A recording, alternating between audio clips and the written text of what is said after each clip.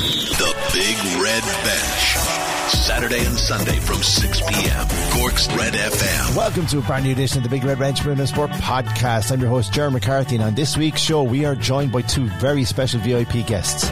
Fresh off of helping Rockbán claim a Cork LGFA Junior B County title, I speak to 10-time All-Ireland Senior Football winner Valerie Mulcahy. I also sit down with Irish Women's Senior Basketball Captain Edel Thornton ahead of our country's FIBA Women's Euro Basketball qualifier with France. Cork's Red FM rugby expert Wendy Keenan has all the latest Irish International, Women's AIL, Munster Leagues, Munster Girls Youth and Munster Women's Developments news.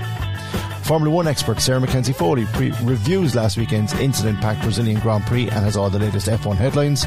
Munster Women's Hockey's Graham Catchpole reviews the latest Munster Women's Hockey results and has news of Ireland's 2024 Olympic qualifying draw.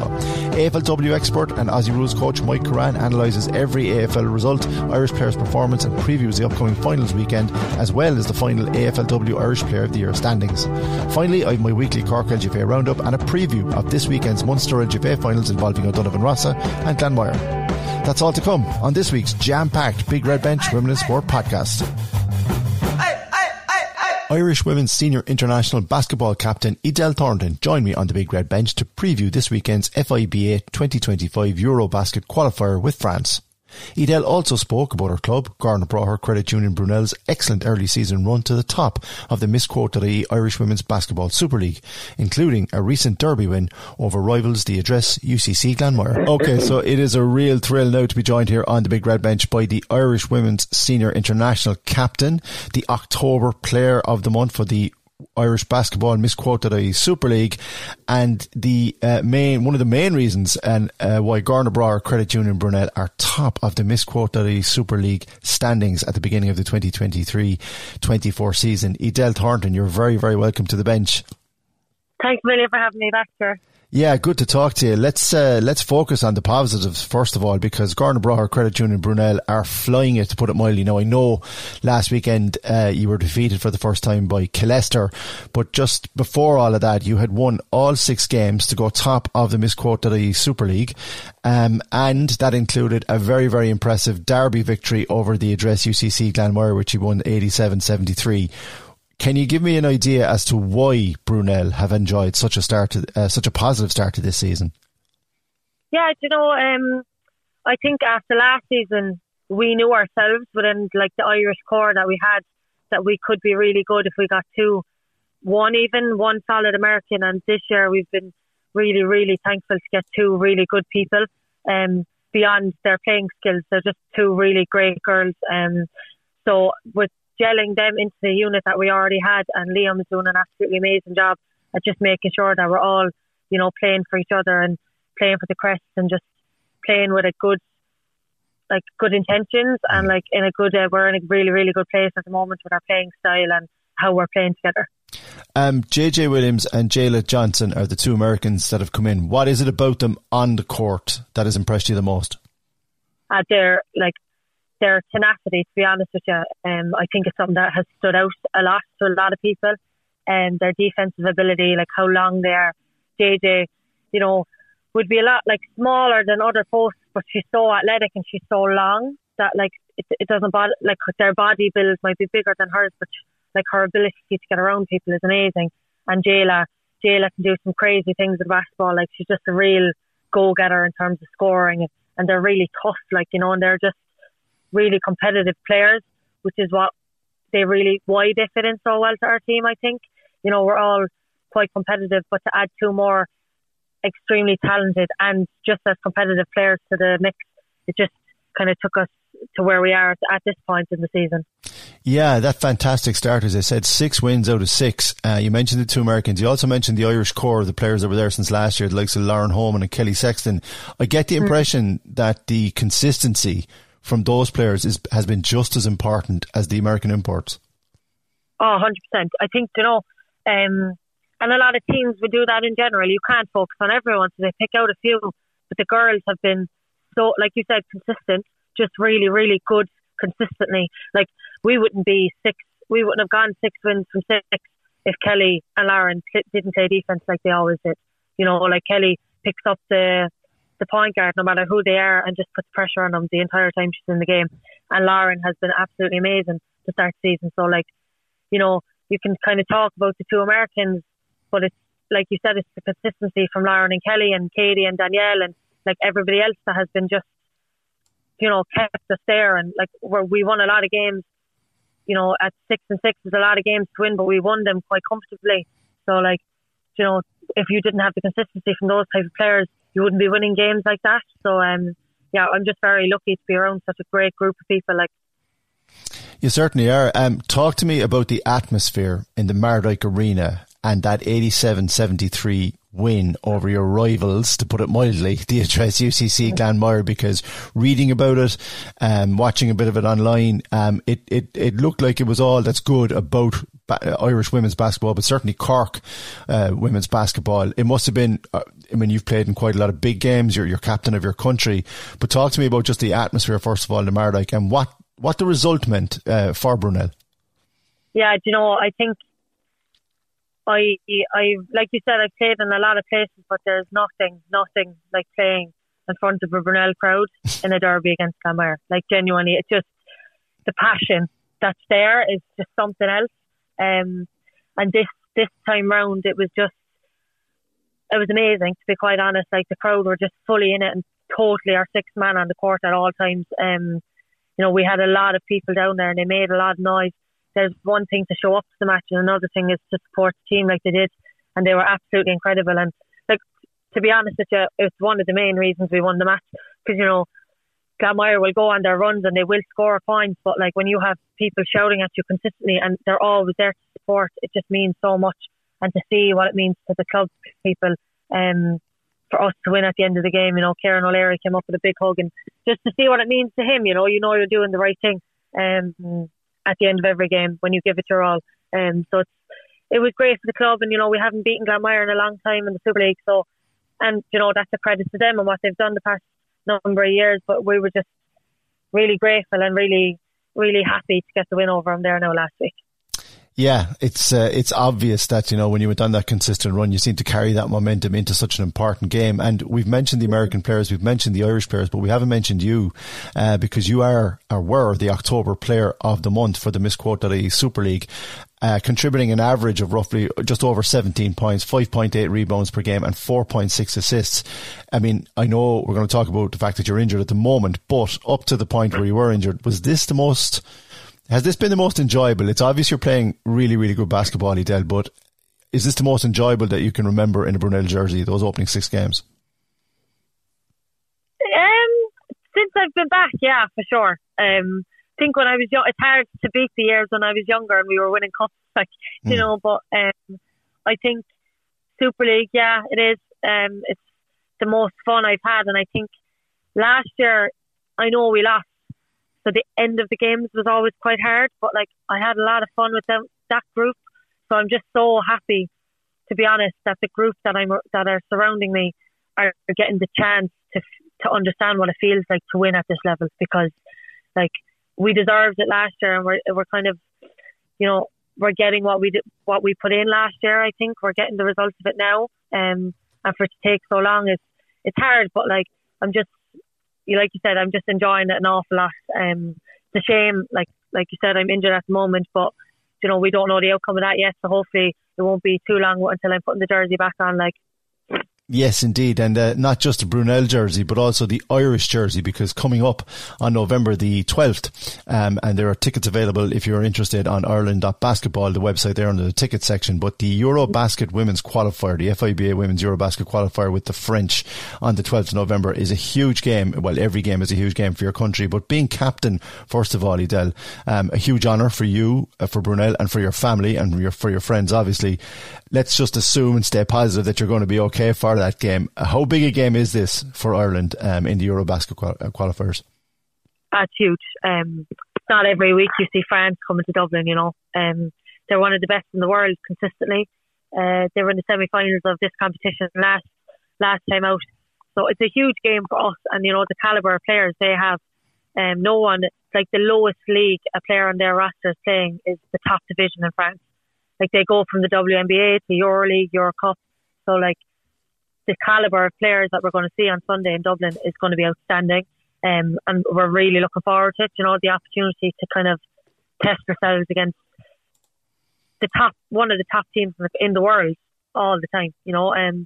So I can't wait, and it's been something that's kind of been on my calendar since we found out our group.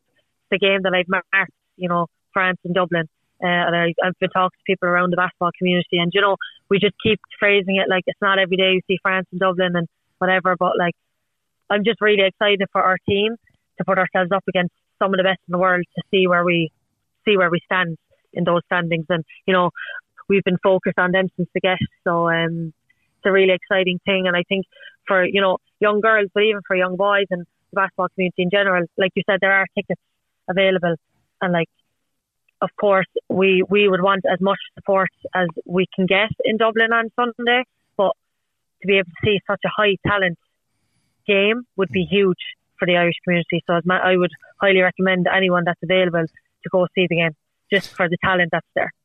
Very well put, as only the Irish international senior captain could say it. But on Sunday, November the 12th, the FIBA Women's Eurobasket qualifier, Ireland versus France. Tickets available on Ireland.basketball. If you go to that website, you'll find details there. Garner Bragher Credit Union Brunell are still top of the Misquoted.ie Women's Super League. Player of the month for October. Hopefully going to recover in time from the current injury, that you can represent your country against the French this coming weekend. We will have fingers crossed for you, Edel Thornton. But once again, thank you very, very much for taking the time to speak to us here on the Big Red Bench. Thanks a million, Ger. Thanks so much. Missed the show? Grab the Big Red Bench podcast at redfm.ie. Rockbán won the 2023 Cork LGFA Junior B football county title at the expense of Tig McCarthy at MTU Cork last weekend. Central to a talented Rockbán panel success was former Cork LGFA senior and 10-time All-Ireland LGFA winner Valerie Mulcahy. Valerie spoke to me on the Big Red Bench about going back playing for her club, winning a previous Junior B title 23 years ago, having her mother and family members present at MTU, and the impact her late father Tom had on her sporting career. Now, it is a real thrill to be joined here on Cork's Red FM's Big Red Bench by another Cork's Red FM broadcaster, one of the many strings to her bow, but also a 2023 Cork LGFA Junior B County champion with her beloved club Rockbán, a 10-time All-Ireland winner, multi-All-Star winner. She's been there, done that down through the years, but it's a real thrill to be joined by Valerie Mulcahy here on the Big Red Bench. Valerie, how are you? Flying it, yeah. You're feeling great now this Sunday after waking up knowing that we did the business and managed to get over the line and won the Junior B. So we had a lovely celebration in Whitechurch last evening and went into the early hours, but it was good fun and good live music and crack was had and dancing. So very nice to share a few hours with the young ones and all their energy. Yeah, can I suggest to you, first of all, in the nicest and very politest sense, that you were not the youngest player on that panel, let's put it that way, and the fact that you're part of a very, very strong panel, clearly, to win a Junior B county. We should just reiterate, you beat Tig McCarthy from West Cork in a cracking final. You had a very, very good game yourself. I know you're going to tell me it was a team effort, and obviously you needed a team effort throughout the year, not just to win a county final, but to come through a very, very tough Junior B grade. But on the day yourself, you played superbly and you scored 2-6. Yeah, I was very happy with my performance. I think maybe the occasion I kind of got a few of the girls. I was really surprised and delighted when I heard the crowd roaring when we came out for the first time, because we've warmed up in the lower pitch in MTU. So there was a huge crowd there, and I suppose that experience kind of came through, I guess, in the semi-final. I think we had about 10 different scorers. So yes, it was quite different in that it was mainly myself from playing from frees, and one of the other girls, Aileen, got a free. And Claire Conway actually got a point when she came on. And it's funny because Claire and myself were both playing on that team that originally won the Junior B county back 23 years ago, and we were wearing the same numbers. So number 11, number 13. So that was lovely. But yeah, I was delighted with yesterday's performance. We probably didn't play our best as a team, but look, we did enough to get over the line, and we're just thrilled with that, really. I mean, we had a tough opposition, young, ambitious, and kind of fearless team in our opposition in Tig McCarthy. So, they almost came back. We happened or managed to take the lead each time, but they didn't almost manage to come back. So, grateful that we had the 4 points on them rather than the 3, because would have been extra time if they did the ref. If we weren't that one extra point up. I was lucky enough to see the Rockbán under-21s win an under-21C county final earlier in the year. They beat Castlehaven 3-8 to 113 on Bishopstown GA's 4G pitch, and I saw people like Jennifer Whelan stand up that day. She got 2-3. I assume that this team and this panel is backboned by those under-21s, and the mix, dare I say it, of your experience, you know, and Claire Aarons and the likes of, you know, these kind of players. Forging that together isn't an easy thing to do, but you've obviously done a very, very good job. Your management team has done a very, very good job in winning a County B title. Yeah, I mean, there's actually 8 girls that were between minor and 16 on that panel, and I think there's something like 6 of them started, out of the 8. So, you know, we have that youth, and that under-21 victory was massive, and it was a great boost for the club as well. As you mentioned there, youth and experience like Claire and myself, the older girls, and with like Laura Crowley back and Shauna Brickley. So it was a nice blend, but they're a great bunch of players, and you know, a lot of them are quite young, so they keep you young, but they're very honest and just good fun. So, you know, like Cleveland and a few others who are just good fun, and Nicola Sheehan and that, they just keep the party young, and it's been great. And like, our management has been wonderful. I've been helping out with the coaching and that, but you know, this group have been together about 3 or 4 years trying to just get over that line. There's the main man, Jennifer Whelan's dad, is Alan Whelan, originally Brian Dillon's man.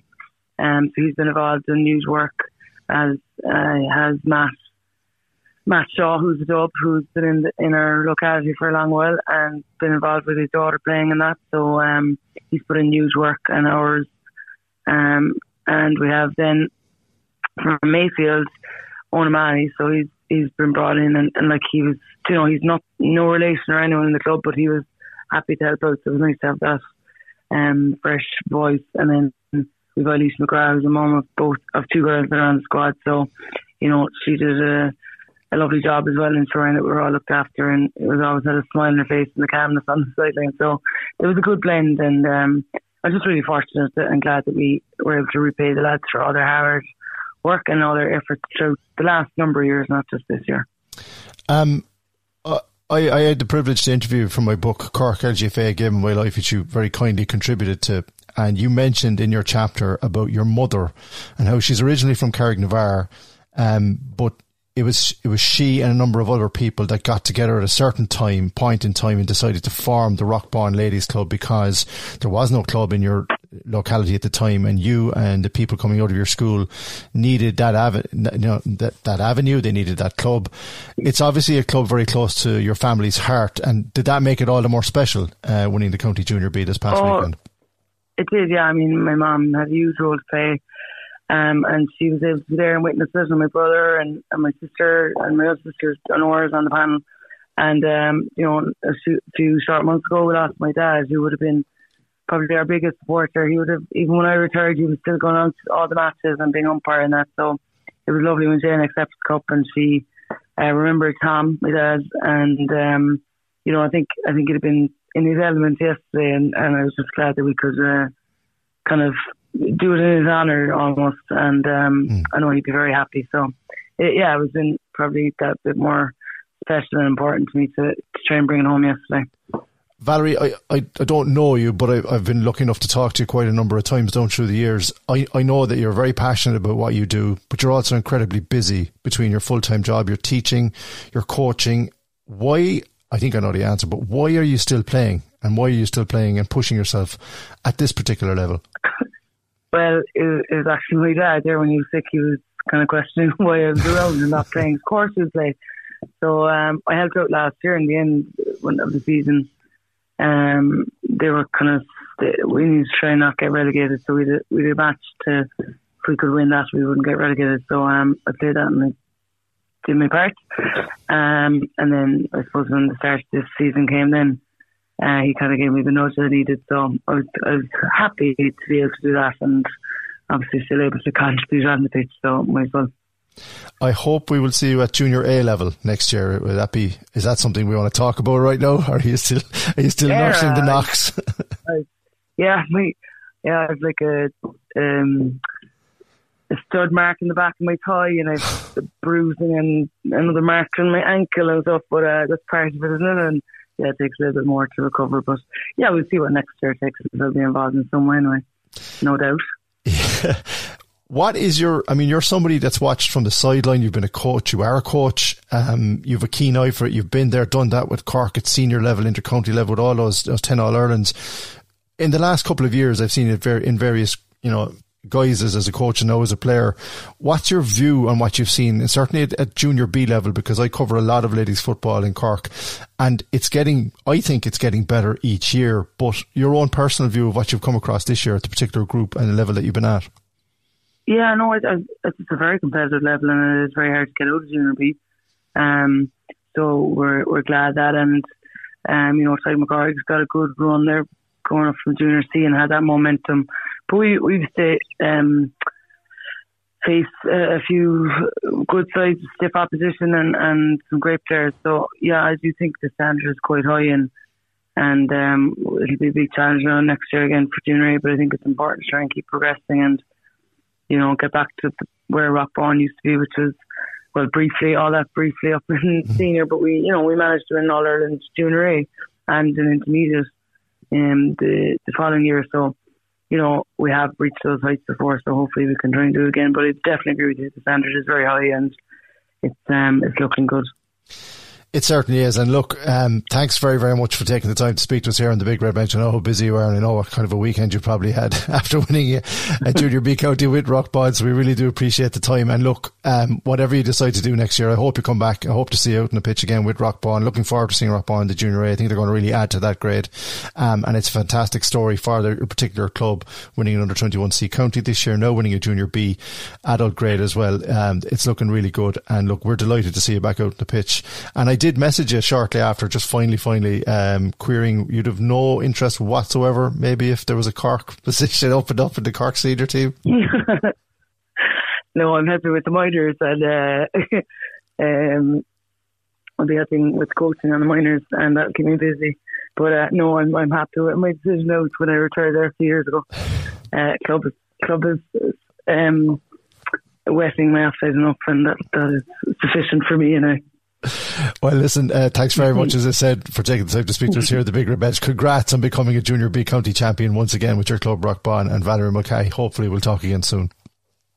Thank you, Sandra. The Big Red Bench. Saturday and Sunday from 6 p.m. AFLW's Mike Currane joined me on this week's Cork's Red FM Big Red Bench Women in Sport podcast to provide analysis, comment and his expert coaching opinion on every single one of this past weekend's AFLW games.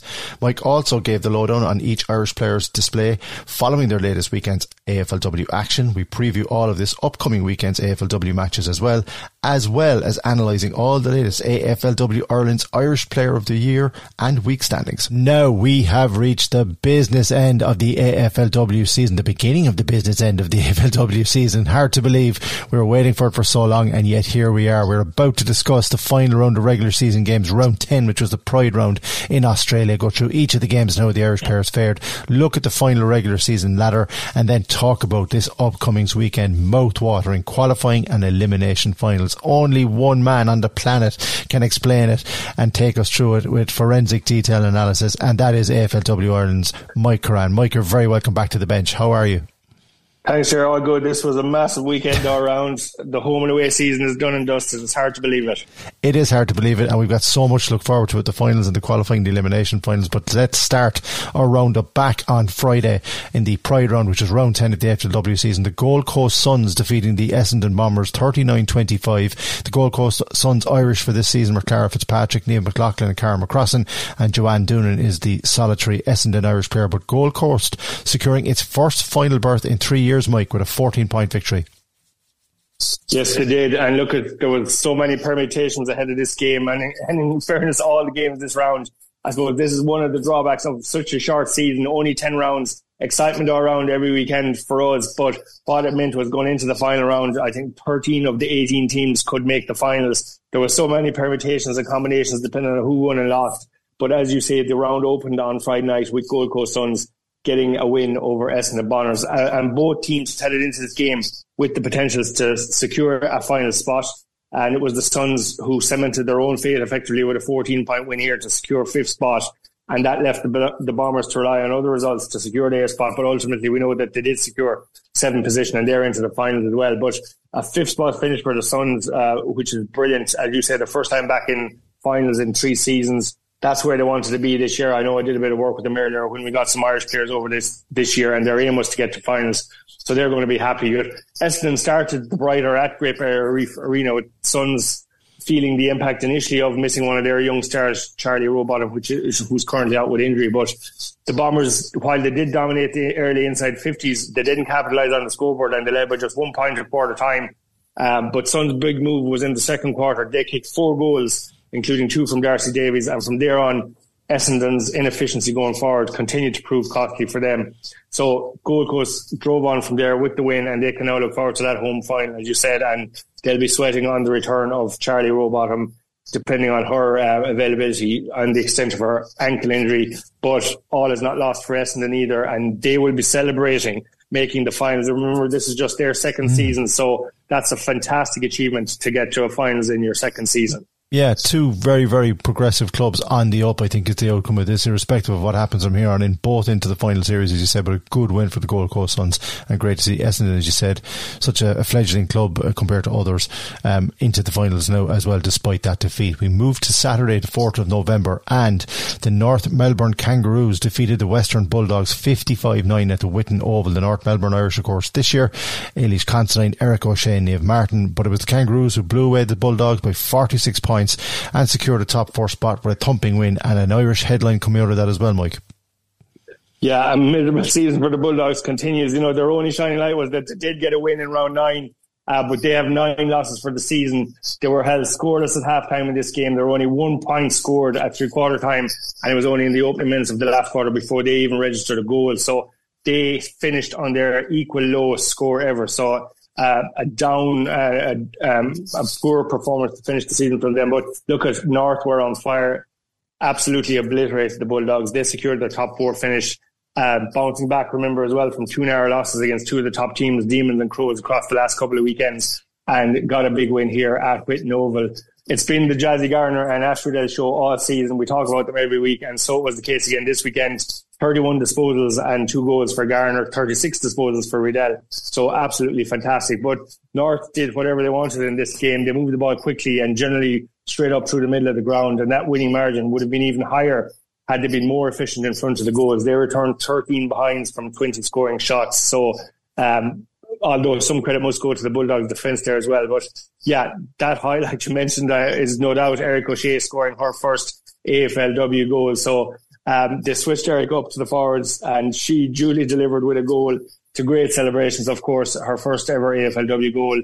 And we saw her on social media after talking about ringing home to her mom and stuff. So emotional scenes and great celebrations for the O'Sheas. But Erica showing that not only can she be a star down back, she can kick a goal up front if needed. But I think she'll be sticking to the defence now as we head to the business end of the season. But yeah, Kangaroos are back where they want to be, and they've got a double chance in the finals campaign to come.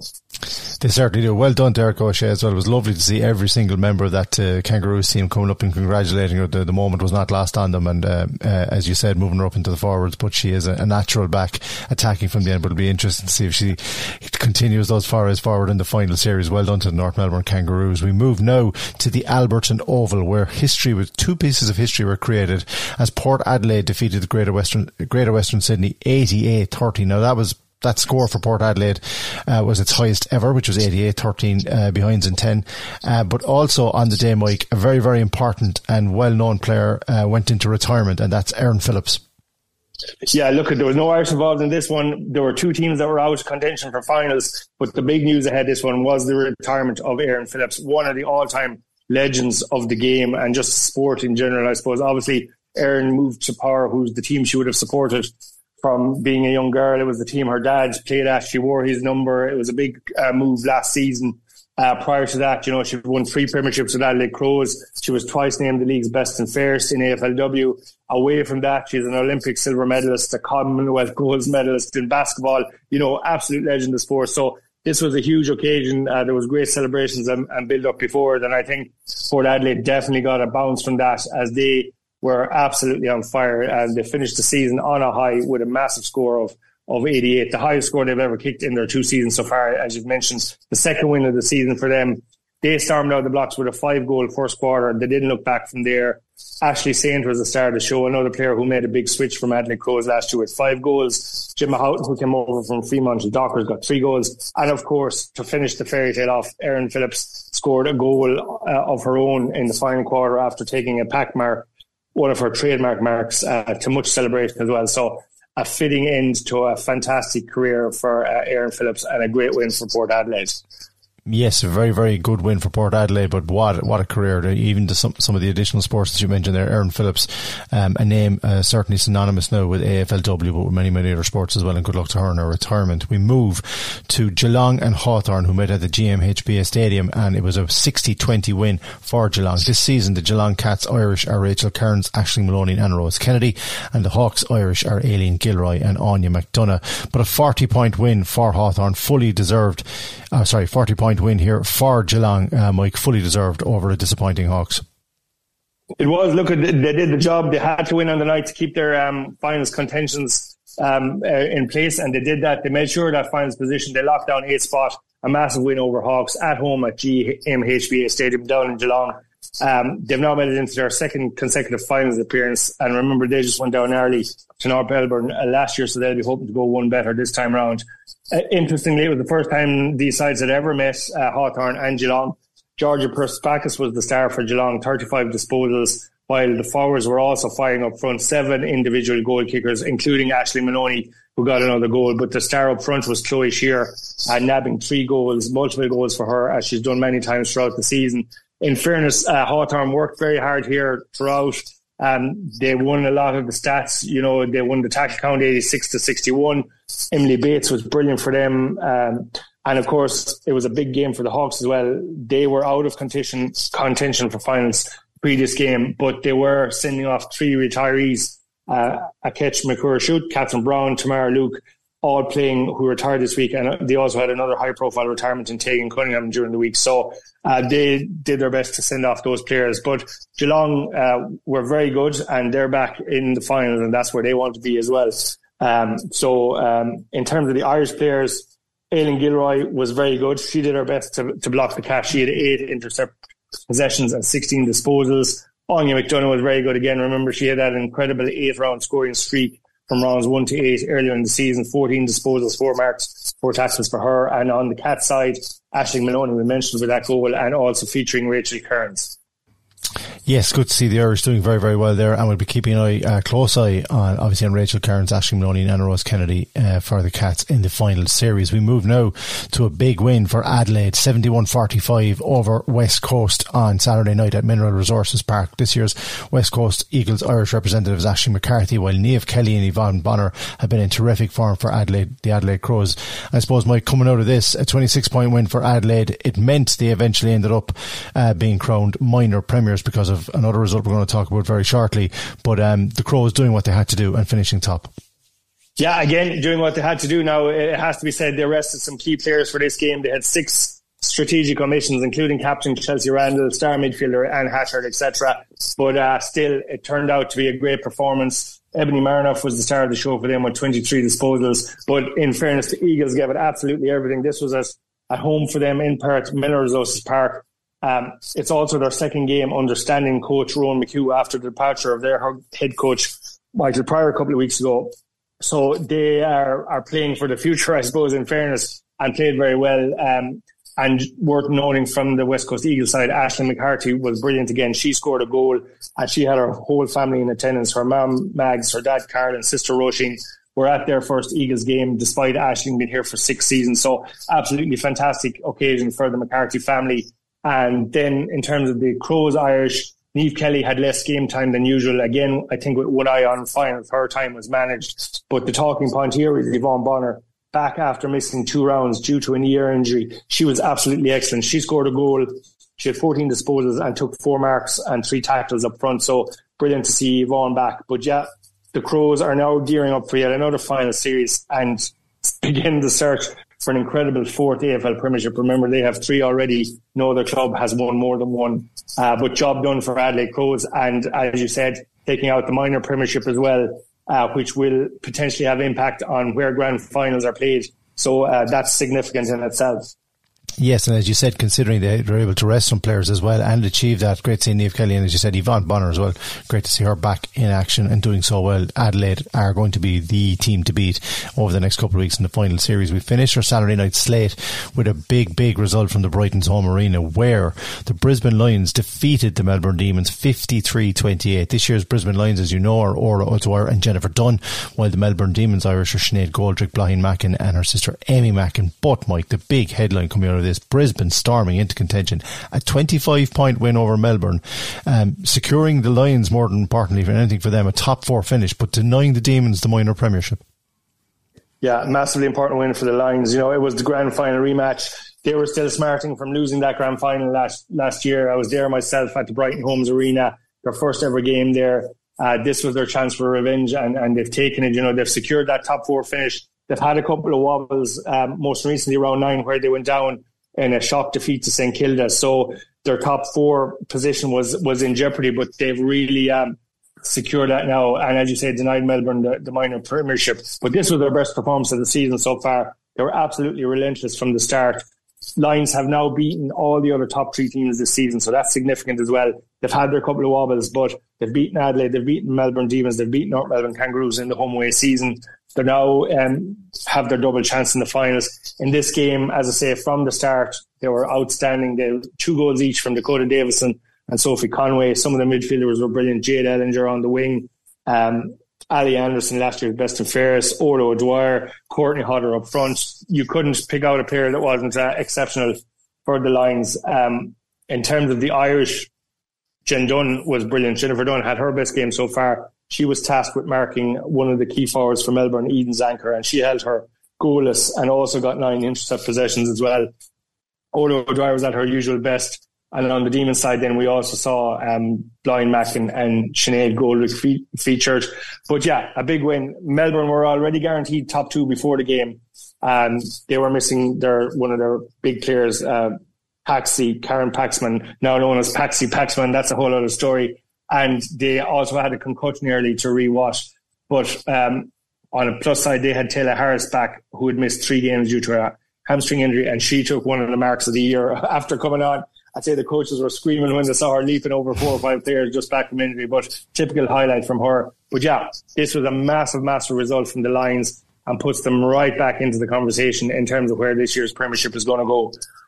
It certainly is, and good news as well for Orla O'Dwyer and Jennifer Dunn, who've been playing really consistently well for Brisbane. Well done to them. We finish with 3 games on Sunday, each of those having a significance in the final ladder standings. We start at Icon Park, where St Kilda defeated the Carlton Blues 46-26. St Kilda Irish this year, the lone player there is Grace Kelly, and the Carlton Blues Irish are Rowan Fitzpatrick and Dania Finn. But this result, St Kilda did what they needed to do, Mike, but because of the result elsewhere between the Sydney Swans and Fremantle, it ended up being a heartbreaking day for them as they missed out on a maiden finals appearance. They did. You got a feel for St Kilda here. You know, they've had a great season in general. We've mentioned it a few times. They started off with 4 losses, then they went on to get 4 wins and a further couple of wins after that. They had a great win over Carlton here at Icon Park. They had to sweat and watch another game, as you've mentioned, to see if they made the finals, and they missed out narrowly by 4%. So we mention this on an ongoing basis, how important scorelines and winning margins are and stuff, because it does come down to percentage on such a short season. So this was their 5th season. They'd never qualified for finals.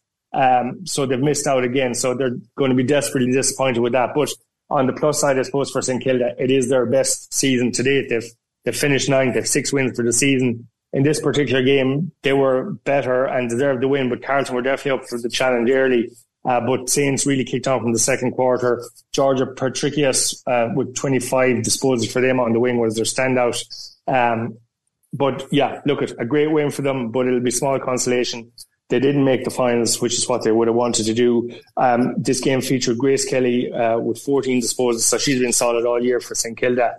And on the blue side, we had Aaron Fitzpatrick, but she was forced to leave that game with a knee injury, so we're hoping that that's not going to be anything too serious. And also Dana Finn missed out in this game due to receiving a one-match suspension after round 9, actually, for what was deemed a dangerous tackle. So she becomes the only Irish player to pick up a suspension this year and missed out on round 10. But a good win for St Kilda, but ultimately they miss out on a few percentage points from that much wanted first finals appearance. Yes, and that's a good summation of it. Cruel for St Kilda not being able to make the top 8 based just on 4% of a difference between them and the Sydney Swans. We'll talk about Sydney very shortly. Before we finish up with Sydney and the Fremantle game, we do need to talk about another significant result, and this was Collingwood being defeated by Richmond at Victoria Park 77-25. Now the Collingwood Magpies Irish, as we know, all season have been Sarah Rowe and Aisling Sheridan, but Richmond, Mike, coming in here and dashing Collingwood's finals chances, but the manner in which they did it as well,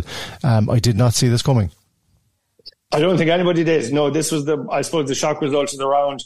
Richmond Tigers were not in contention for finals. Collingwood had to come here and win. You would have anticipated that they would do that, but it turned out to be a massive win for the Tigers at Victoria Park, Collingwood's home ground. Again, it seems to be a lot of these teams pulled out one massive performance for their last game of the season to finish on a high, and that was definitely what Tigers did here. You know, it was the manner of the win that was surprising. It was their best performance of the season. It was their highest ever AFLW score. The game was actually reasonably close in the first half, with Collingwood keeping just in front, but they needed to build a couple of goals of a margin for percentage as well, and they didn't get too far in front of Tigers at any stage, but it was then the Tigers that started to dominate from then in, with some of the big names to the fore. Katie Brennan had 2 goals. Monique Conti in the midfield was brilliant with 34 disposals. But overall, a deserving win for the Tigers. They had 22 scores to 5 for Collingwood, including 7 goals in the final quarter, which really pushed that margin out, and effectively pushed Collingwood out of finals. So both these teams played finals last season. None of them will play finals this season. So it just goes to show how fortunes can change quickly. From an Irish point of view, Aisling Sheridan was brilliant. She had her best game of the season, 20 disposals, 3 marks, 6 tackles, 8 clearances. So she was playing through the midfield a lot. And again, Sarah also featuring not as busy as normal, but still a very solid game with 12 disposals for her. But the Irish Magpie season is done, and Collingwood's season is done. And that's probably one of the shocks of the round. Absolutely it is, and look, fair play to Sarah Rowe and Aisling Sheridan. They gave it their all this year for the Magpies and played at a consistently high level. But yes, Richmond, the manner and the size of the win, I think, was a big headline grabber for me, and disappointment for Collingwood missing out on a top 8 and finals finish. But one club that did not miss out on a top 8 and into the finals are Sydney. The Sydney Swans defeating Fremantle 40-18 at the Fremantle Community Bank Oval. Now the Fremantle Dockers Irish for this season have been Anya Tigor, Lalali, Amy Mulholland and Joanne Craig, but the Sydney Swans Irish, Jennifer Higgins, Paris McCarthy, Julie O'Sullivan and Tanya Kennedy, delight for them because they qualify for a first ever AFLW finals appearance by virtue of the 22-point defeat over Fremantle, which meant they finished 8th and just ahead of St Kilda, but only just, Mike, ahead of St Kilda. But a fantastic moment for the Irish players on that Sydney Swans roster. Amazing achievement, a huge achievement for them, to make finals in their second season. Obviously Essendon have done the same thing as an expansion team from last year, but you have to remember Sydney were winless last year, could not win a game across the season. Now we know that was on foot of a very tight turnaround in terms of getting their list together and all of that, and we did a lot of work with Sydney and getting those Irish players over there this season, and they were really viewing this as their first season de facto, and from day one, and when we were looking at these Irish players, they were talking about making finals. So they've achieved what they've set out to, but it went right down to the wire. This game was tight and tense. Sydney knew they needed to win. Fremantle were out of contention, but they weren't going to obviously just let Swans roll over them. It was an arm wrestle from start to finish. There was nothing in it across 3/4 time. Swans were just 3 points up at 3/4 time, but then a 3-goal surge in the final quarter secured that win for the Swans. Not without some controversy as well in this game. There was the Dockers were denied a game in the third quarter after Michaela Tuccarina, who was a brilliantly exciting, fast player, struck a goal, but it hit the goal umpire, and he deemed that it would have hit the post. But on review, which they didn't have the benefit of at the game, unfortunately, it would have been a clear goal, and that would have put the Dockers 9 points up. But these are the little things that turn seasons and turn games, and as it turns out, the Swans drove on from there. Chloe Malloy was brilliant again, a star for them all season. And in terms of the Irish players, Tanya Kennedy was the best of the Irish. She was doing a man-marking defensive job on Ciara Bowers, who's one of the stars for Dockers, our tagging role, as they call it. She had 18 disposals, 4 tackles, 4 clearances, absolutely outstanding, and nullified the effect of Bowers. And the game also featured Julia Sullivan. And on the Dockers side then, Orla Lally was the best of the Irish there, 14 disposals and 5 tackles for her. Amy Mulholland and Joanne Craig both featured, which was good to see because they missed some games due to injury recently. And Anya Tai, although named to start originally, was managed and did not play. She's had some knee soreness across the last couple of rounds. So I'd say just with finals contentions gone, Fremantle were minding their Irish star rightly. So she's been brilliant for them all year. But yeah, this I suppose is one of the stories of the round, that Sydney Swans are in the finals in their first season, and they'll be absolutely delighted with that. Some turnaround from where they were last season to this, to reach finish in the top 8. Fantastic news for all 4 Irish there. Jennifer Higgins, Paris McCarthy, Julia Sullivan, Tanya Kennedy. Sydney Swans are in. That is it. That's the roundup of round 10, the Pride round in the AFLW season. What it means is we now have a final regular season ladder before we head into the finals. Before we take a look at those upcoming elimination and qualifying final games this coming weekend, let's just take a final check on that ladder. In first position with 9 wins and 1 loss in their 10 games, the Adelaide Crows in imperious form, finishing top on 36 points. Then the Melbourne Demons in second on 32 with 8 wins and 2 losses. The North Melbourne Kangaroos in third alongside Brisbane, who had that brilliant win in round 10, both finishing on 28 points. They round off the top 4. And then the remaining 4 in the top 8. Gold Coast, fantastic season for the Suns on 26 points. And then a clutch of clubs on 24. Geelong, Essendon and Sydney rounding off the top 8. And St Kilda in 9th, missing out by 4 percentage points, also on 24 points, but they won't be in the final series. The remainder of the ladder, Richmond in 10th on 20 alongside Collingwood, a very disappointing return for Collingwood. In 12th, Carlton Blues on 16 alongside Freo. And then we've got the Hawks on 12 points, Port Adelaide on 10, Sydney GW Giants on 8, West Coast on 8, and the Bulldogs on 4. What all that means is once the final ladder of the regular Premier season, we move now to this coming weekend and the AFLW Finals Week 1, which starts on Saturday the 11th of November with the first qualifying final between the Adelaide Crows and the Brisbane Lions at Norwood Oval. What a game that's going to be. Then we have an elimination final. The Gold Coast Suns and the Sydney Swans takes place at Heritage Bank Stadium. On to Sunday, and another second elimination final. This one between the Geelong Cats and the Essendon Bombers will take place at the GMHBA Stadium. And finally, rounding off what will be a very exciting weekend, the second qualifying final. What a game at Icon Park to look forward to, a derby between the Melbourne Demons and the North Melbourne Kangaroos. Mike, take us through these 4 games and what the significance of each one means, both as qualifying and elimination finals. Oh, look, at every one of them is intriguing, I suppose. So what happens, we've got our top 8 teams. The top 4 teams play off against each other in what's called the qualifying finals.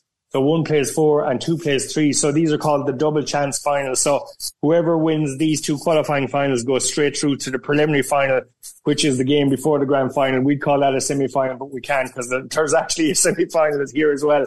But that's the significance of that. So we get to see the top 4 teams going at each other again, which is incredible for the fans and us here at home. What it means is 2 teams will progress straight to the preliminary finals. The 2 teams that lose that game will get a second chance in the semi-finals where they'll play the winners of the elimination finals. If you're confused, yes, that's understandable. The 2 elimination finals mean exactly that. Whoever loses those 2 games are done. So it's an intriguing setup. You know, if you look through, every game has something there. Adelaide Crows versus Brisbane Lions at Norwood Oval in a qualifying final. This is intriguing. You know, 6 players coming back after that rest for Crows that we mentioned earlier, including the likes of Chelsea Randall, Anne Hatcher, Stevie Lee Thompson, absolutely brilliant players. But also bear in mind, Brisbane are the only team to defeat Adelaide this season. And Crows will want to make amends for that and jump straight into that preliminary final. And Brisbane are coming off that massive win over Melbourne, so they'll have the momentum and bounce from that. So that is going to be an absolute cracker. In terms of the elimination final, then Gold Coast Suns versus Sydney Swans.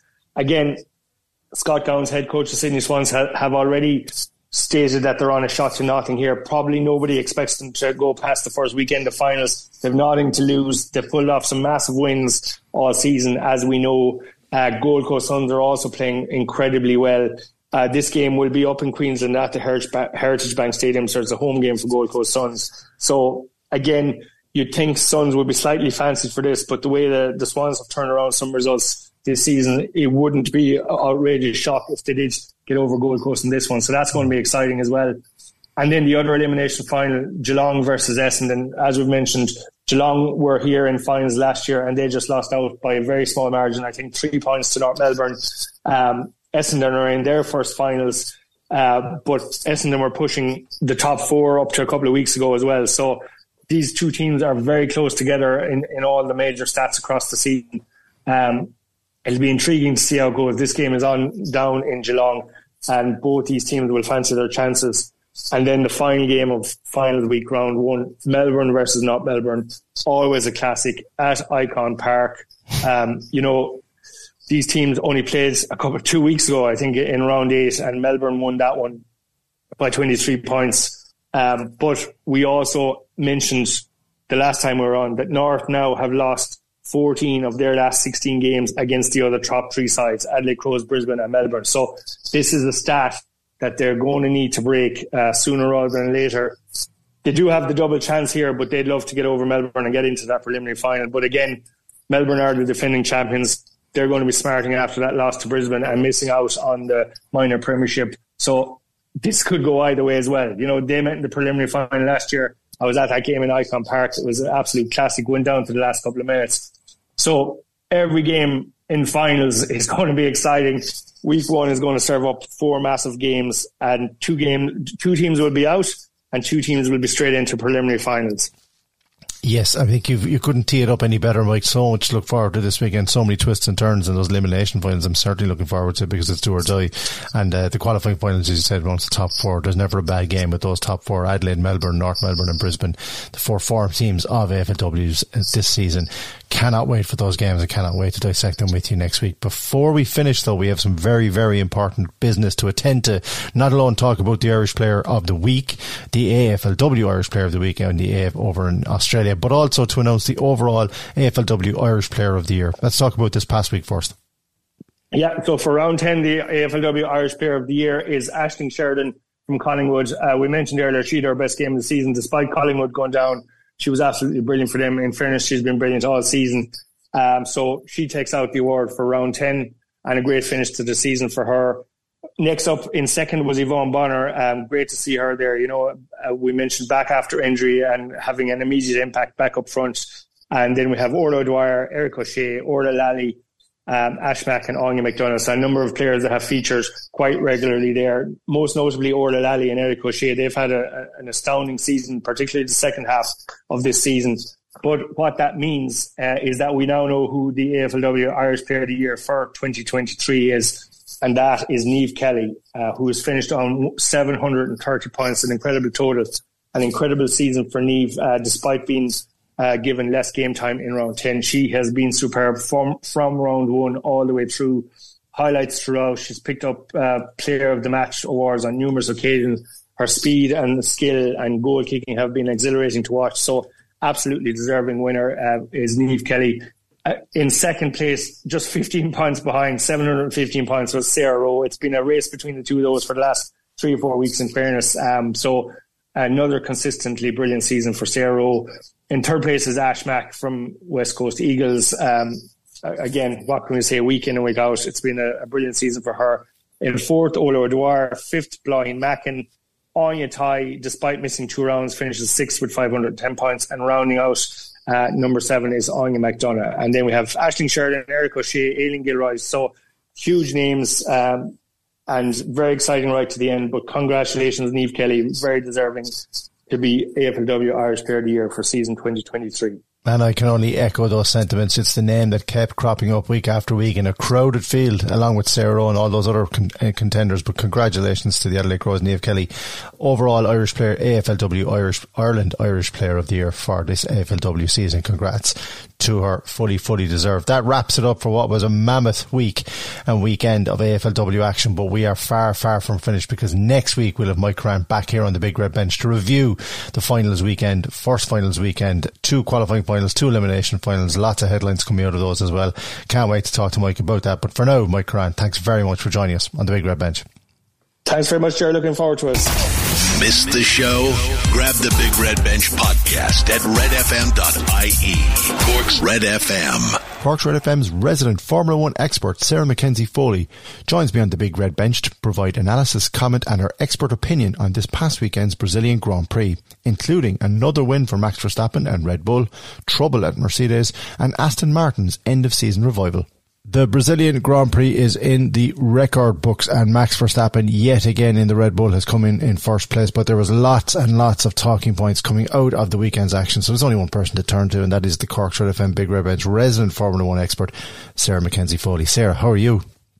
I'm good, thanks. I'm good. I'm a bit sore, which we're going to talk about because of how my old pal Sir Lewis Hamilton did this weekend. Pal. Yeah, we're going to talk about him, alright. We're definitely going to talk about him. Before we talk about Max Verstappen, who extended the record winning streak, let me just read you something here. Verstappen delivered a controlled, dominant run from pole to flag. Untroubled in Brazil as he swept to another victory, comfortably beat the McLaren of Lando Norris into second place, and the Aston Martin of Fernando Alonso into third after the Spaniard delivered the highlight of the race with a mighty tussle with Sergio Perez, who was fourth. So, Verstappen doing Verstappen things, but what about Sergio Perez? Because a lot of eyeballs on him this weekend, and did he deliver, Sarah? I mean, he had an absolute nightmare at home in Mexico, didn't he? I mean, we were talking the week before and saying how much he, really needed that home result of any sort, and it was so terrible. And you were just sort of questioning everything that he's ever done because he just was so unlike himself. And then we had, as you just mentioned there, that last lap battle with Fernando Alonso. There was no ridiculous lunges. There was, patience. He was calculated. And it looked like the Sergio of old, which was really nice to see. But you do just have to wonder, can he create some sort of consistency in that performance? Because we've seen him have highlights earlier in the year and then not be able to create that consistency, which is a problem. So I really hope, it's 2 races left in the season. Like, come on, hang on in there, Sergio. We need to see him redeem himself a little bit, whether he stays on or not. I think he just doesn't want to end things on a negative note, regardless of whether it's the season or his broader career in F1. Yes, and I think that's fair and balanced, but history has shown us that when there's a dominant world champion in a car like Verstappen is in this particular version of the Red Bull and Adrian Newey's design, the other driver tends to be second, at the very worst third. So the equipment is clearly there. So the gap between himself and Max, every time Max goes off into the distance, it just makes Sergio look that bit worse. And I do think there are drivers on that grid who could bring that home second and even get within a bit of touching distance of Max at a certain point. We don't know until we see them go in there, but I'm thinking of Piastri, I'm thinking of Norris, I'm thinking of even George Russell, I think they would be unafraid of Verstappen, and I think they would do a better job than Checo Perez. But is his job on the line in the final 2 races? I mean, if he finishes 5th and 6th, and Max brings it home, which it looks like is going to happen, do you see him in that Red Bull seat next season? I wouldn't be very confident. I think particularly if he loses that second place in the championship to Lewis Hamilton, I think the Mercedes' poor performance this weekend saved him in a way, and he made it even better by having a strong performance himself, because theoretically speaking, Lewis could have really put him under pressure this weekend, but that didn't happen. So I think, there's rumours in F1 all the time, but there were reports that came out recently that said if Perez were to lose P2 in the Drivers' Championship, then that was kind of the straw that would break the camel's back for Red Bull. It doesn't make sense, given their dominance, as you said, to have any other result than a Red Bull 1-2 this year. So I think if that's not what happens, they're going to be very upset. And let's be honest, they're not the most patient of people. God, no, nobody is in Formula 1, but that's a fair point. Yeah, I don't think we're going to see him next year. I think, depending on contracts and who's signed up where, and most are already signed up, but these things can be changed on a whim if there's you saw how quickly Daniel Ricciardo came back in. So these things, I don't generally believe that drivers are set for next year. If the Red Bull second seat becomes available, everybody's going to want it. bar one or two. So I think we will watch this space definitely over the next 2 races. It's one of the few interesting things left with Red Bull in the remainder of the season is how does Checo do. Hopefully he can do something. And now another team we have talked about a lot this season and have finally seemed to have found their groove again are Aston Martin, because according to yourself, Sarah, they went back to basics and it worked. Yeah, I mean, we saw obviously Alonso back on the podium, and even Lance Stroll's pace across the weekend showed promise, and typically he isn't able to get that performance out of the car. So it was interesting because they ditched their upgrades, essentially. They gave up on the upgrades that they've been introducing during the season and they returned to their prior setup. It was sort of a hybrid spec of the car, so it was a mixture of old and new parts, and they didn't give any official comment, obviously, on what they changed, but it looked like at least old side pods, maybe some floor fences were also on the old side of things. So I think it's interesting because we've seen them and certainly McLaren and also Mercedes try to emulate or go in their own direction in an effort to catch Red Bull. And this is just another example of where it hasn't worked. And it's so interesting because you have to wonder, what is the secret sauce? You know, what is it? Why is it that these other engineers that are, these other designers, these other aerodynamicists, why can't they create something that's going to challenge that car? And it's just really interesting to see teams actually just reverse what should have been progress in order to get some results. It's completely counterintuitive, but in this case for Aston Martin, it's obviously worked.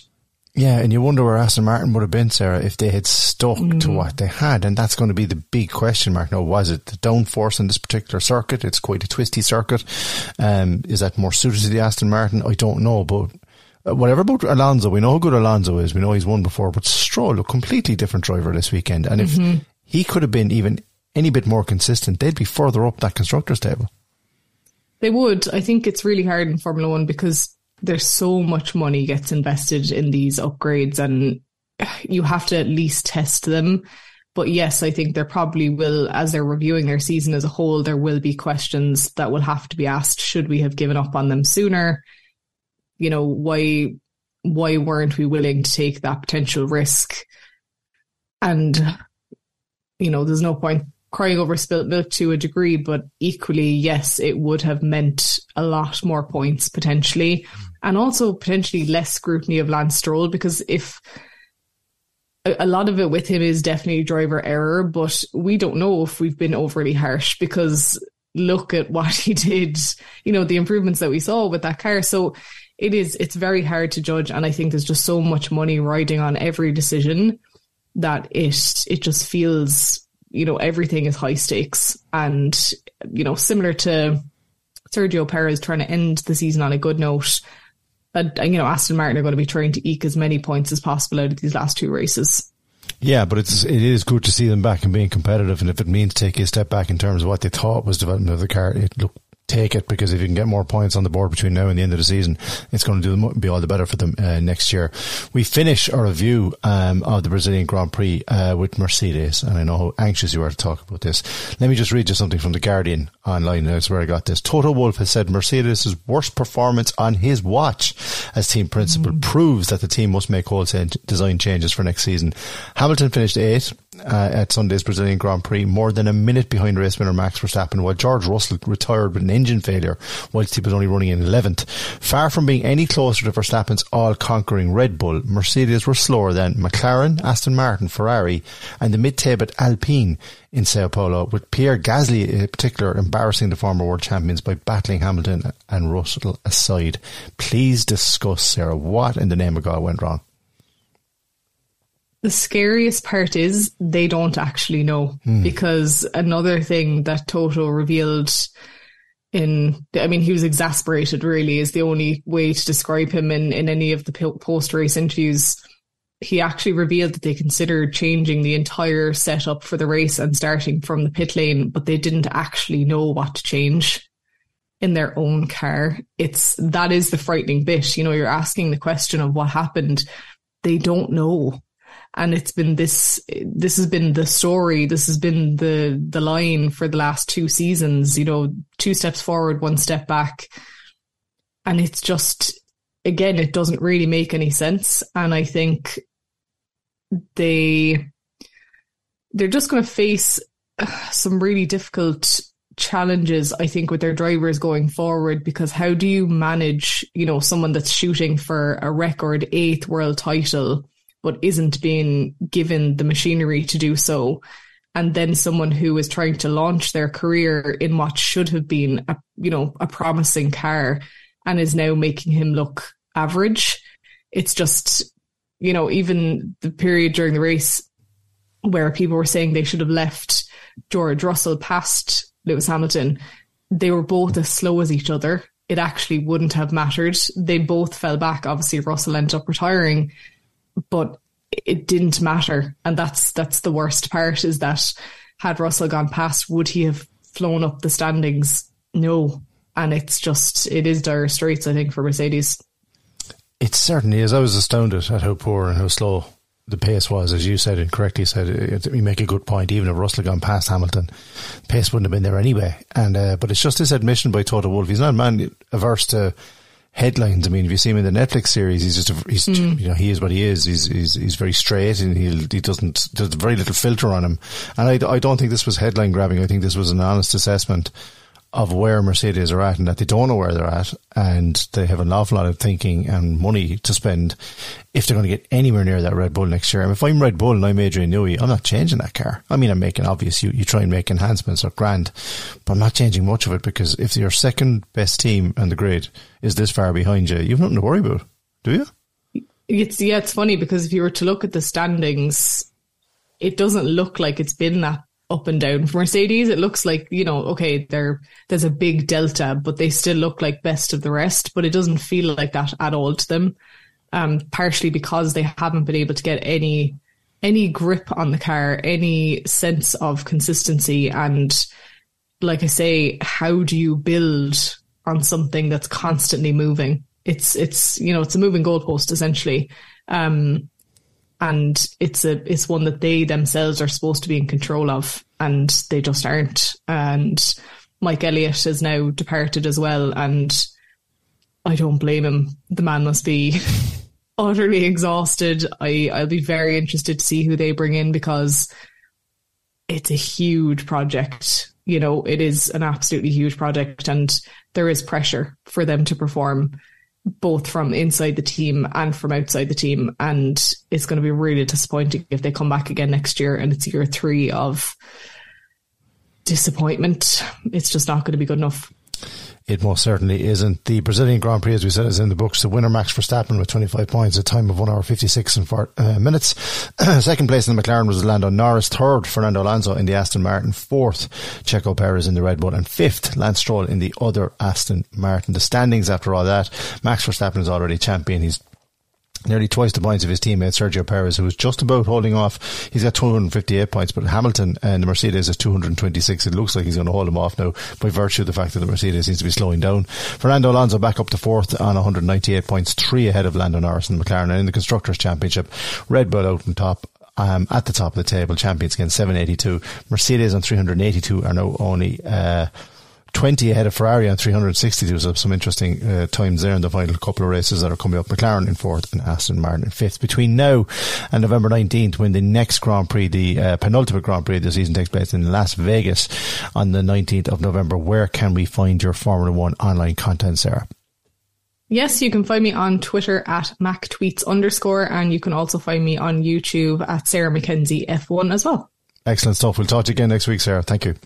Thanks, sir. The Big Red Bench. Game on. Saturday and Sunday from 6 p.m. Munster Women's Hockey Hero Graham Catchpole is back on the Big Red Bench to review the latest rounds of the 2023-24 Munster Women's Hockey season. Graham provides results and scores from all the recent Women's EY1 and Women's Munster Division 1 games involving all the Munster teams. We also look ahead to this weekend's Munster Women's Hockey matches, and Graham also has news of the Irish Senior Women's Hockey team's 2024 Olympic qualifying draw. Now it's that time of the weekend where we get a roundup and review of all things Munster Women's Hockey. So there's only one man to talk to, and that is the Munster Hockey Hero Graham Catchpole, who joins us once again here on the Big Red Bench. Graham, how are you? I'm good, Ger, yourself? Not too bad, no at all. Not too bad. Good to talk hockey again before we get our usual roundup of the women's EY1 and the Munster leagues. We're going to talk, first of all, a bit of news that broke today about Ireland's and the Irish women's hockey team's potential route to next year's Olympics. So you can explain to us, first of all, Ireland know that they've been drawn in a group of, or there's 8 countries that will be going to Valencia in early January. You might just run through the teams and the countries that are in Ireland's side of the draw and explain what Ireland might have to do to get to the Olympics. Yeah, so Ireland have been drawn in Pool A of 2 pools for the Olympic qualifiers. So they've been drawn in a pool with Belgium, Great Britain, Spain, Korea, Canada, Malaysia and Ukraine. Now the way this will work will be there'll be 2 groups of 4 teams that play against each other in their groups, and then there'll be a semi-final and a final. The top 3 teams will qualify automatically for the Paris Olympics. So Ireland will be hoping, I suppose, to get through the group stages in first or second, and then I suppose either win their semi-final and guarantee qualification, or go into a third place playoff and hopefully win that. So look, some very high quality teams in the pool, but Pool B, I suppose, is just as strong, and would have meant that they would have been playing abroad in India. So I think they'll be quite happy with the qualifier being in Valencia and being that bit closer. Yeah, that's a good explanation of it. Thanks for that. As you said, between the 13th and 21st of January 2024, Ireland will be one of 8 countries: Belgium, Great Britain, Spain, Korea, Canada, Malaysia and Ukraine in Valencia. And out of those 8, 3 will qualify for the Paris Olympics in 2024. Just so you know, in Pool B, between the 13th and the 19th of January, Ireland have not been drawn in that particular group and won't be travelling to India. But the countries that will are Germany, India, New Zealand, Japan, Chile, United States, Italy and the Czech Republic. And some well-known names, as hockey fans will know, like the Netherlands and Australia, are not listed there because they've already qualified. So this is Ireland's chance, Graham, depending on the draw in the group. There's some big hitters in there.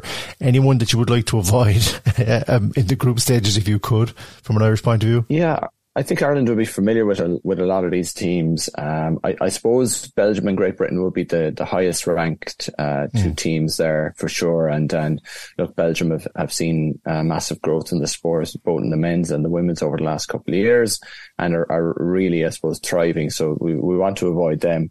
While we know Great Britain very, very well and played them a lot, maybe the results recently against them haven't been in our favour. So I know they have a very strong programme going and some good talent coming through. So probably want to maybe avoid both of them at the early stages.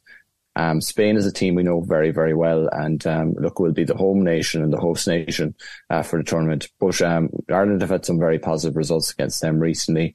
Korea, we've probably played a small bit less recently, and I suppose the Asian style of hockey is a very interesting one. They like to play on the counter attack, so it'll be a style Ireland maybe might not be familiar or used to as much, but would fancy their chances against them.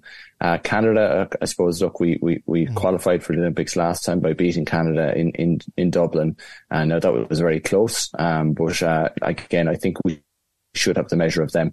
And with Malaysia and Ukraine, look, I suppose Ukraine probably the weakest team in the group there. Malaysia, again, similar to Korea, have a different style of hockey, and could be a potential banana skin if we do have to meet them. Excellent stuff. Well, we look forward to that draw in the coming weeks. We'll get a bit more information once it comes to hand, and we'll certainly be focusing on it in the new year, and best of luck to Ireland in that. Heading to Valencia between the 13th and 21st of January in Pool A of the Hockey Olympic qualifiers for Paris in 2024. We will wish the Irish team all the best there. Now we turn to domestic matters and some results both from the EY1 involving Catholic Institute, and also from the previous week as well from the Munster Women's Hockey Division 1. Let's start with a result, a game involving Ashton and Church of Ireland. Yeah, so the week before last, I suppose, a midweek game between Ashton and Church of Ireland. 2 clubs, I suppose, vying for kind of third spot, I suppose, at the moment. Ashton coming out 5-1 winners over Church of Ireland, which was a big victory for them, and look, puts them up into third in the table at the moment. Last weekend then, just in EY1, Catholic Institute lost 2-1 to Monkstown at home. Again, a very, very close match, as we're seeing in EY1. There's a lot of close matches this year. which kind of puts Institute, I suppose, in a mid-table position at the moment, but maybe slightly looking over their shoulders maybe currently. Look, hopefully I think that they'll be able to turn things around and will probably be aiming still for those top 4 places come the end of the season. Also in Munster Division 1 over the weekend, Ashton again were in action. They lost to UCC 4-1, so UCC keeping their perfect record. Likewise, Harlequins were 4-0 winners over Bandon, again keeping their perfect record intact. So we have UCC and Harlequins, I suppose, sitting at the top of the table, both on 5 wins out of 5 and 15 points. In the other games, C of I beat Waterford 3-2, and Crescent had a good away win against Blackrock 2-0. Yes, excellent stuff there, as you said. And just taking a look at the EY1 League, firstly with Catholic Institute, as you said, like Loreto running away with that league, maximum points 18, Railway Union, the other strong team in that division, on 15. But from Pembroke Wanderers in third on 11 points, Old Alex, Ulster Alex and UCD down to Catholic Institute. There's only 4 points in it, so if Catholic Institute can pick off a win and gain a bit of momentum, they are still very, very much in the hunt for a top 4 finish and semi-final place there, Graham. Yeah, it's incredibly close this year. Looking at the results again last weekend, and just a goal between teams again. So, look, fully expect I suppose that to continue throughout the entire season. Institute, from what I understand, maybe 1 or 2 injuries as well at the moment, and 1 or 2 players coming back. So, look, fully expect them to improve over the course of the season as well. So, have no doubt they'll be in the mix for the top 4 places come the end of the year. Excellent stuff. And in the Munster Division 1 League, obviously Cork Harlequins and UCC, maximum points each. We thought this was the way it was going to go. It is going that way, yeah. 15 points each. But the rest of the league is quite tight. Ashton, Crescent, Blackrock and Waterford only separated again by 4 points. Churchford and Bandon still looking to find a bit of form, but they've each got games. Bandon and Waterford have got games in hand. But those top 2, Harlequins and UCC, seriously good consistency so far from the clubs. Yeah, they look unstoppable at the moment. I was at the UCC and Ashton game at the weekend, and UCC are I suppose hitting form now. A couple of games into the season, always takes a couple of games to I suppose gel a new group, and certainly it looks like they're starting to gel, and certainly the fitness towards the end of the game definitely told as they put Ashton to the sword, I suppose. But yeah, I mean, it's still going to be interesting. I mean, we do have a game between Quins and UCC before Christmas, so very much looking forward to that game. And once EY2 starts as well, it'll I suppose make Harlequins and UCC, be working that bit extra hard, I suppose, in having extra games. So look, there will be opportunities for the other clubs, I suppose, to catch them and also maybe, catch them at a week they might be a small bit tired, I suppose, from the EY2 games as well. Yeah, they should be some seriously good games towards the end of the season, as you said, moving on to EY2 as well. Looking forward to that Harlequins UCC one. The fixtures for the coming week, there's some really interesting ones coming up both on Thursday night and at the weekend. Yeah, so UCC travel to Bandon on Thursday evening. Again, it won't be easy. Bandon have maybe started the season a small bit slower this year, but certainly they've quality there in the likes of Ingrid Burns and Olivia Roycroft, and Rachel Barry in goal as well will be a tough one to get by. So UCC could be in for a frustrating evening maybe in Bandon Grammar School if they don't get out of the blocks quickly. On Saturday then is Church of Ireland host Bandon, so it's a busy few days for Bandon. Again, look, those 2 teams will be very evenly matched. It could be a very, very close affair. And Ashton travelled to Crescent again. Crescent, who came up last year, have been going very, very well this year for their first season at this level. So Ashton will have to travel strong down to them. In the other match then, Waterford host Blackrock. Again, 2 teams that are going to be very, very evenly matched, and expect a very tight game there. Yes, as you said, there has been many goals between any of the matches thus far this season, and certainly the way things are going, each of those games over the weekend, if you get a chance to go out and look at them, you should certainly do so. We will review all those fixtures again next week here with Graham, but before we finish up, a quick check on the goal scorers charts, the thing that a lot of people are very interested in each week, and just outside the top 10 there's a clutch of players on 3 goals. Cleana Sargent from Harlequins, Ciara Sexton, Church of Ireland, and Robin Murphy from UCC. Then we've got Nikki Barry and Michaela Sanderson, both from UCC, on 4 goals. goals, along with Yvonne O'Byrne from Harlequins, Faye Graham from Crescent and Emily O'Leary from Ashton. And then Abby O'Mahony of UCC is having a really good season. She's on 5 goals, as is Olivia Roycroft from Bandon. Michelle Barry is second in the table from Harlequins with 6, but still out in front, 4 ahead of the chasing back. The excellent Beth Ann O'Farrell enjoying a fantastic season in a Harlequins jersey on 10 goals. It's going to be very hard to unseat her before the season is out, Graham. Yeah, I think so.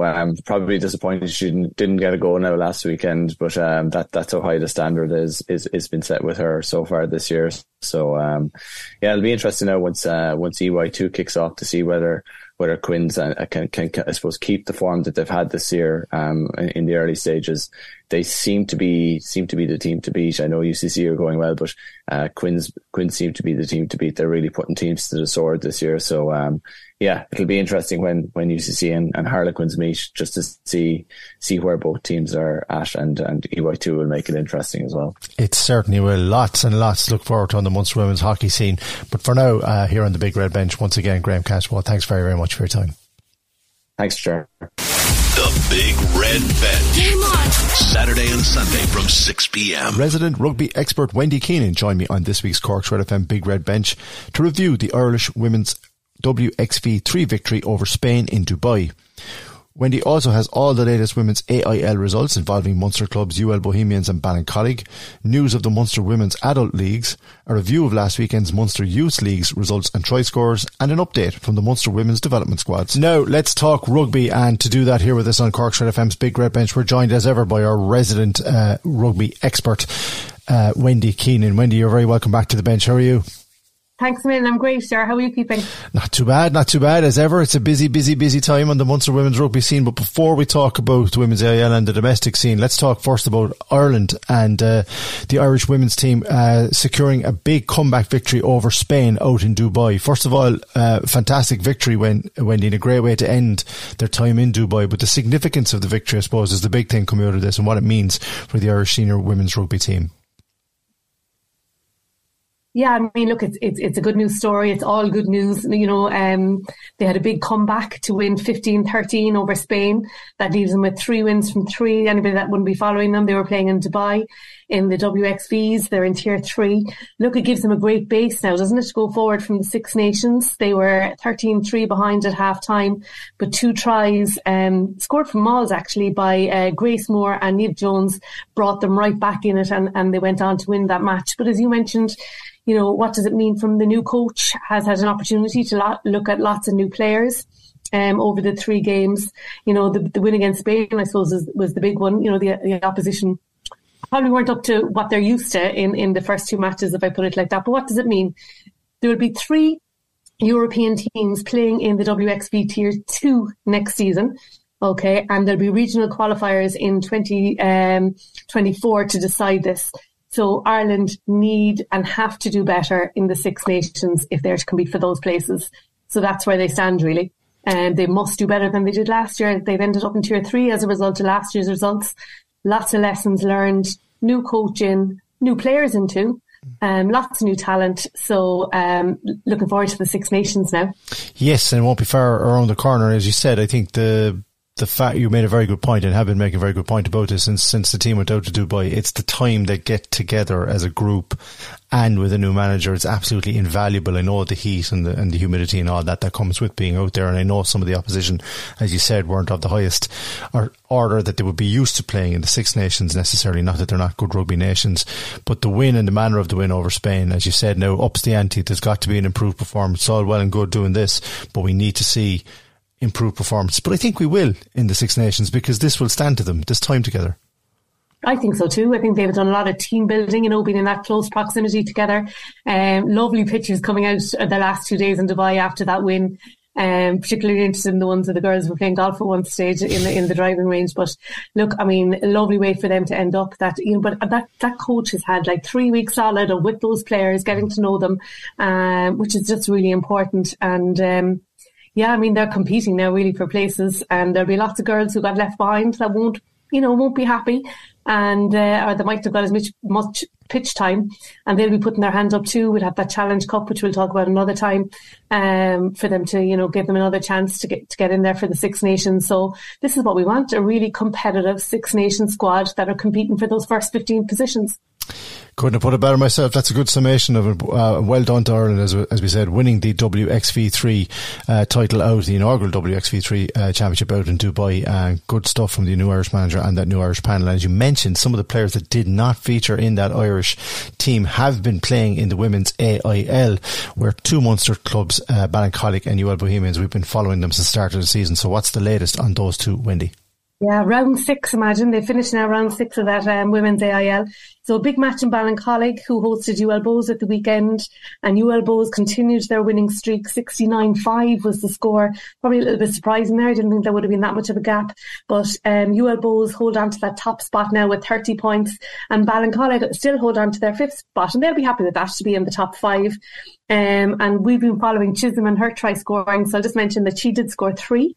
So I'm sure she'll keep her place as the top try scorer. You know, it was also a big event. Miss me not to mention that sadly Donal O'Driscoll passed away before this match. Donal would have been a senior women's coach, but he also would have coached in Highfield originally and in Ballincollig following that. So you know, it was a sad occasion for some of the girls that would have known Donal as well. And look, our thoughts are with his family and friends at this sad time. Very well said indeed. And, we send our condolences, as you said, to family and friends of that great man. We've moved from the women's AIL roundup and a good win for UL Bohs, and hopefully Ballincollig will bounce back sooner rather than later, to the Munster Division 1 and Division 2 leagues, which kicked off this past weekend, Wendy. Yeah, and people might say you're only starting your league now, but we did start with cup competitions. So the leagues, and it was a lovely introduction actually. The cup competition get the girls with a few teams, you know, fielding adult teams for the first time. So it gave them time to bleed in. So a couple of results from that. So Skibbereen defeated Dolphin 46-19. Tralee defeated Enniskilrush 11-10, very tight match, doesn't get much tighter than that.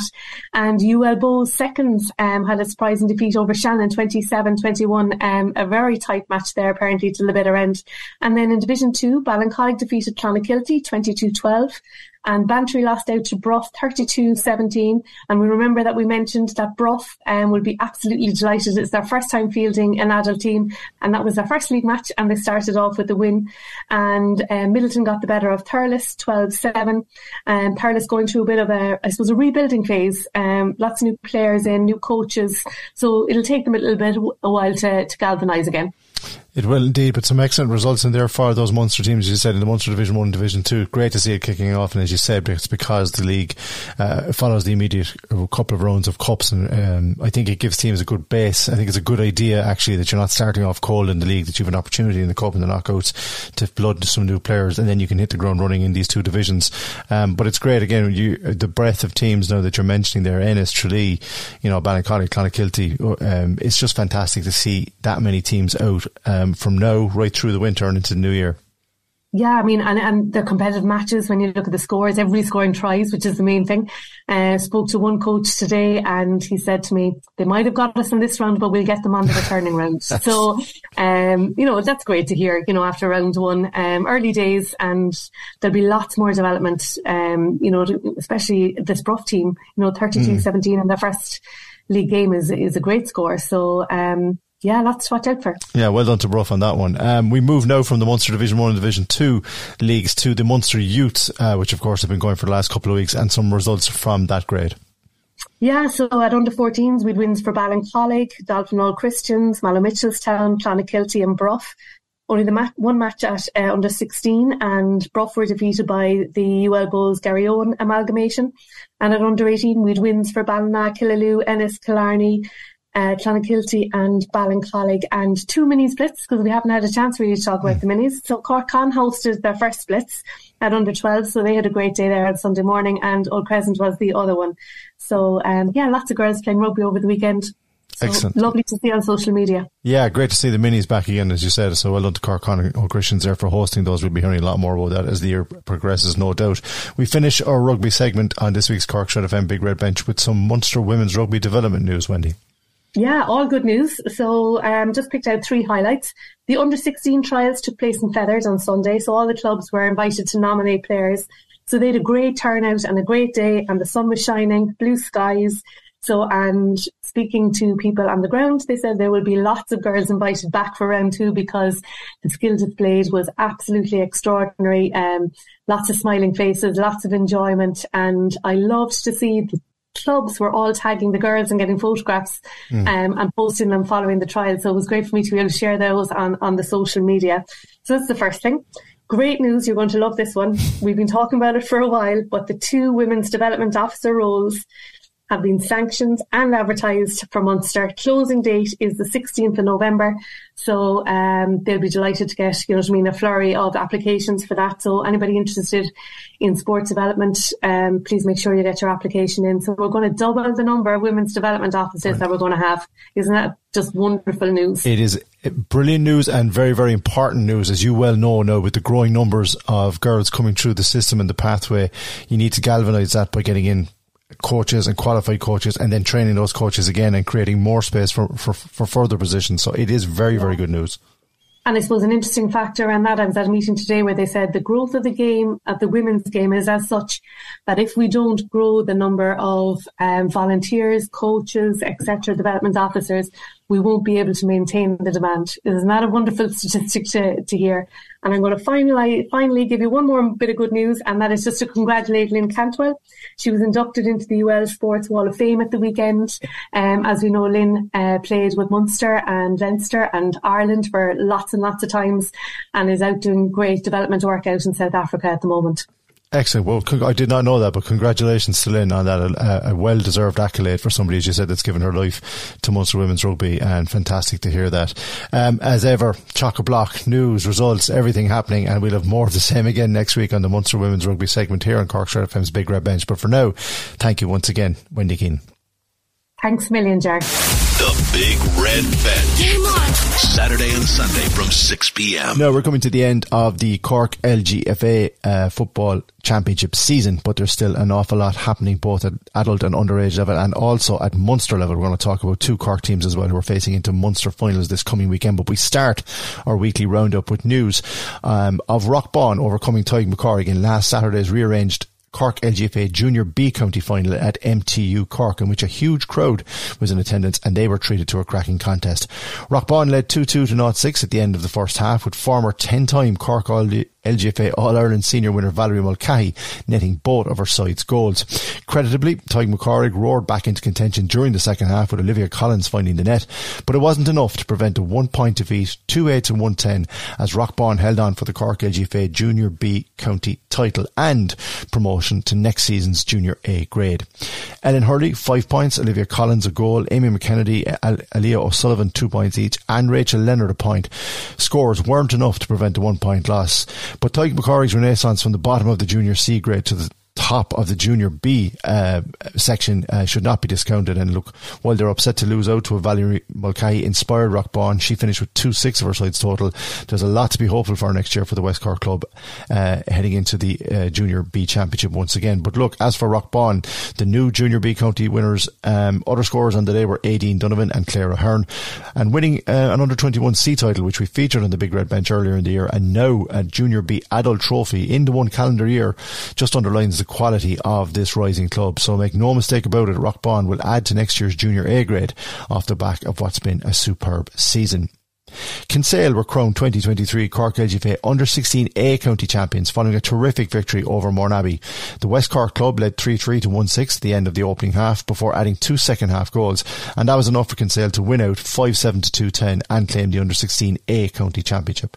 Cueva Horgan top scored for Kinsale with 2-4. Lily Collins, Anya Nicarnig and Emer Nicarnig raised green flags for the Kinsale side, who also had Catherine Murphy 2 points and Maisie O'Callaghan on the score sheet. Cueva Horgan won her club's Player of the Match award, which was sponsored by Acton's Hotel.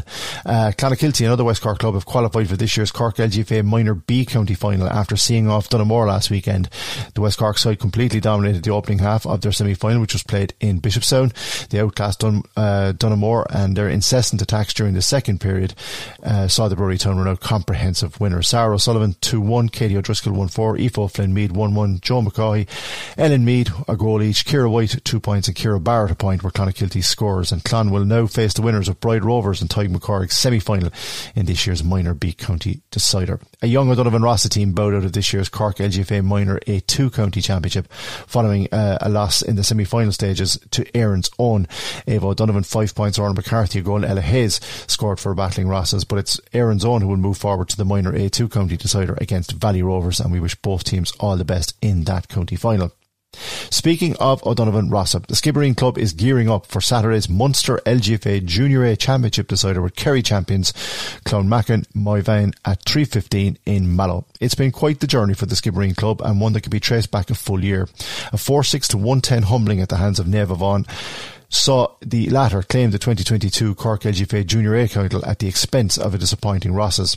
It wasn't so much the defeat rather than the manner of that loss that rankled with O'Donovan Rossa. They were outclassed at MTU on the day. There was no issue with the outcome. Neva Vaughan were deserving champions.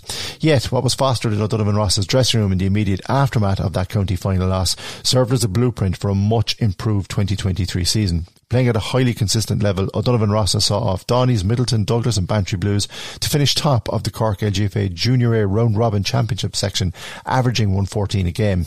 And even more notable was the Skibbereen Club's much improved defence that came to the fore in a 0-10 to 0-4 county semi-final defeat of Douglas. Following that, and a year on from their humbling afternoon at MTU Cork, the West Cork Club returned to the same venue and overcame Donnies 4-10 to 2-5. 12 months on, and O'Donovan Rossa exercised the ghosts of the previous county final appearance to join the intermediate ranks for 2024. And as they have done all season, the newly crowned Junior A county champions Ava O'Donovan, Laura O'Mahony and Fionnuala O'Driscoll were prominent in attack, but it's the defence that cemented their place in the Cork LGFA intermediate final and eventual championship. Celebrations at becoming county champions were well deserved, but O'Donovan Rossa showed their season was far from over by defeating Tipperary's Lockmore Castleiney 3-12 to 2-11 to reach this year's Munster LGFA Junior A semi-finals. Ava O'Donovan 2-7 was central to that victory, as was the talented forwards 1-7 in the 2-16 to 1-7 Munster semi-final win over Clare's Newmarket on Fergus. Now, Kerry champions Clonmacon Moyvane stand in O'Donovan Rossa's way of becoming provincial champions. It promises to be a big occasion for the West Cork Club, whose time and effort invested in their youth structures have begun to reap dividends at adult level. Backbone by a strong defence and utilising the experience of Cork senior Laura O'Mahony plus an informed forward line gives O'Donovan Rossa a fighting chance of adding a Munster title to their Cork LGFA Junior A trophy. Another Cork LGFA club in Munster final action this coming weekend is Glanmire. Having lost their last 3 Cork LGFA intermediate county finals, Glanmire finally got over the line by defeating Neva Vaughan in dramatic circumstances earlier this season. A 0-11 to 1-7 win over the aforementioned Neva Vaughan saw Glanmire lift the intermediate trophy and finally join the Cork LGFA senior ranks at MTU. According to Rory Noonan's Echolive.ie match report, as the county final headed into injury time, it looked as if Neva Vaughan were going to hang on for a 1-point win. Rihanna Crowley hit over the equaliser from a free shortly after, and from the restart, Glanmire regained possession and Crowley secured victory. Huge credit to Glanmire, having come from 3 points down at half-time to level it just 3 minutes into the second half. They lost Claude O'Donovan to a yellow card, and in that time Lydia McDonough scored a great goal for Neva Vaughan, but Glanmire never panicked, and with those late points they were deservedly crowned champions. Following on from that historic success, Glanmire have now qualified for the Munster LGFA intermediate final following a 2-12 to 0-8 Munster semi-final win over Tipperary's Boherlahan Duala. Again, Rory Noonan here, writing in echolive.ie, said, overall, Glanmire were the better side and fully deserved their win as they march on to the final. Credit to the winners, whose training was disrupted due to flooding in Glanmire recently, but they didn't let that bother them. It was the overall quality team display with Kayla O'Connor, Ellen Toomey, Abby O'Mahony, Niamh McAllen and Michelle Delay leading by example. Glanmire's scorers on the day in that win over Tipperary's Boherlahan Duala were Michelle Delay won 5, Claude O'Donovan a goal, Ali McCarthy 2 points, Evie Toomey, Orla Roach, Niamh McAllen, Lucy Green and Rihanna Crowley a point apiece. Now Glanmire will take on Limerick's Monaghay, who overcame Kerry's Rathmore 12 points to 8 in the other intermediate semi-final in Sunday's intermediate provincial decider in Mallow. So everybody here on the Big Red Bench wishes both O'Donovan Rossa and Glanmire all the best in this weekend's Munster LGFA finals, and we'll have a full roundup of how those two teams get on and hopefully some reaction as well on next week's Big Red Bench. That's it for another Big Red Bench Women in Sport podcast. Remember to subscribe to the Big Red Bench on Spotify or Apple Podcasts, and you can also listen online at redextra.ie. Don't forget to tune into the Big Red Bench with Rory O'Hagan, Colm O'Sullivan and guests between 6 and 7 p.m. on the radio every Saturday and Sunday. Follow the Big Red Bench across all our social media channels, as well as visiting our official website redfm.ie. The Big Red Bench. Saturday and Sunday from 6 p.m. Cork's Red FM.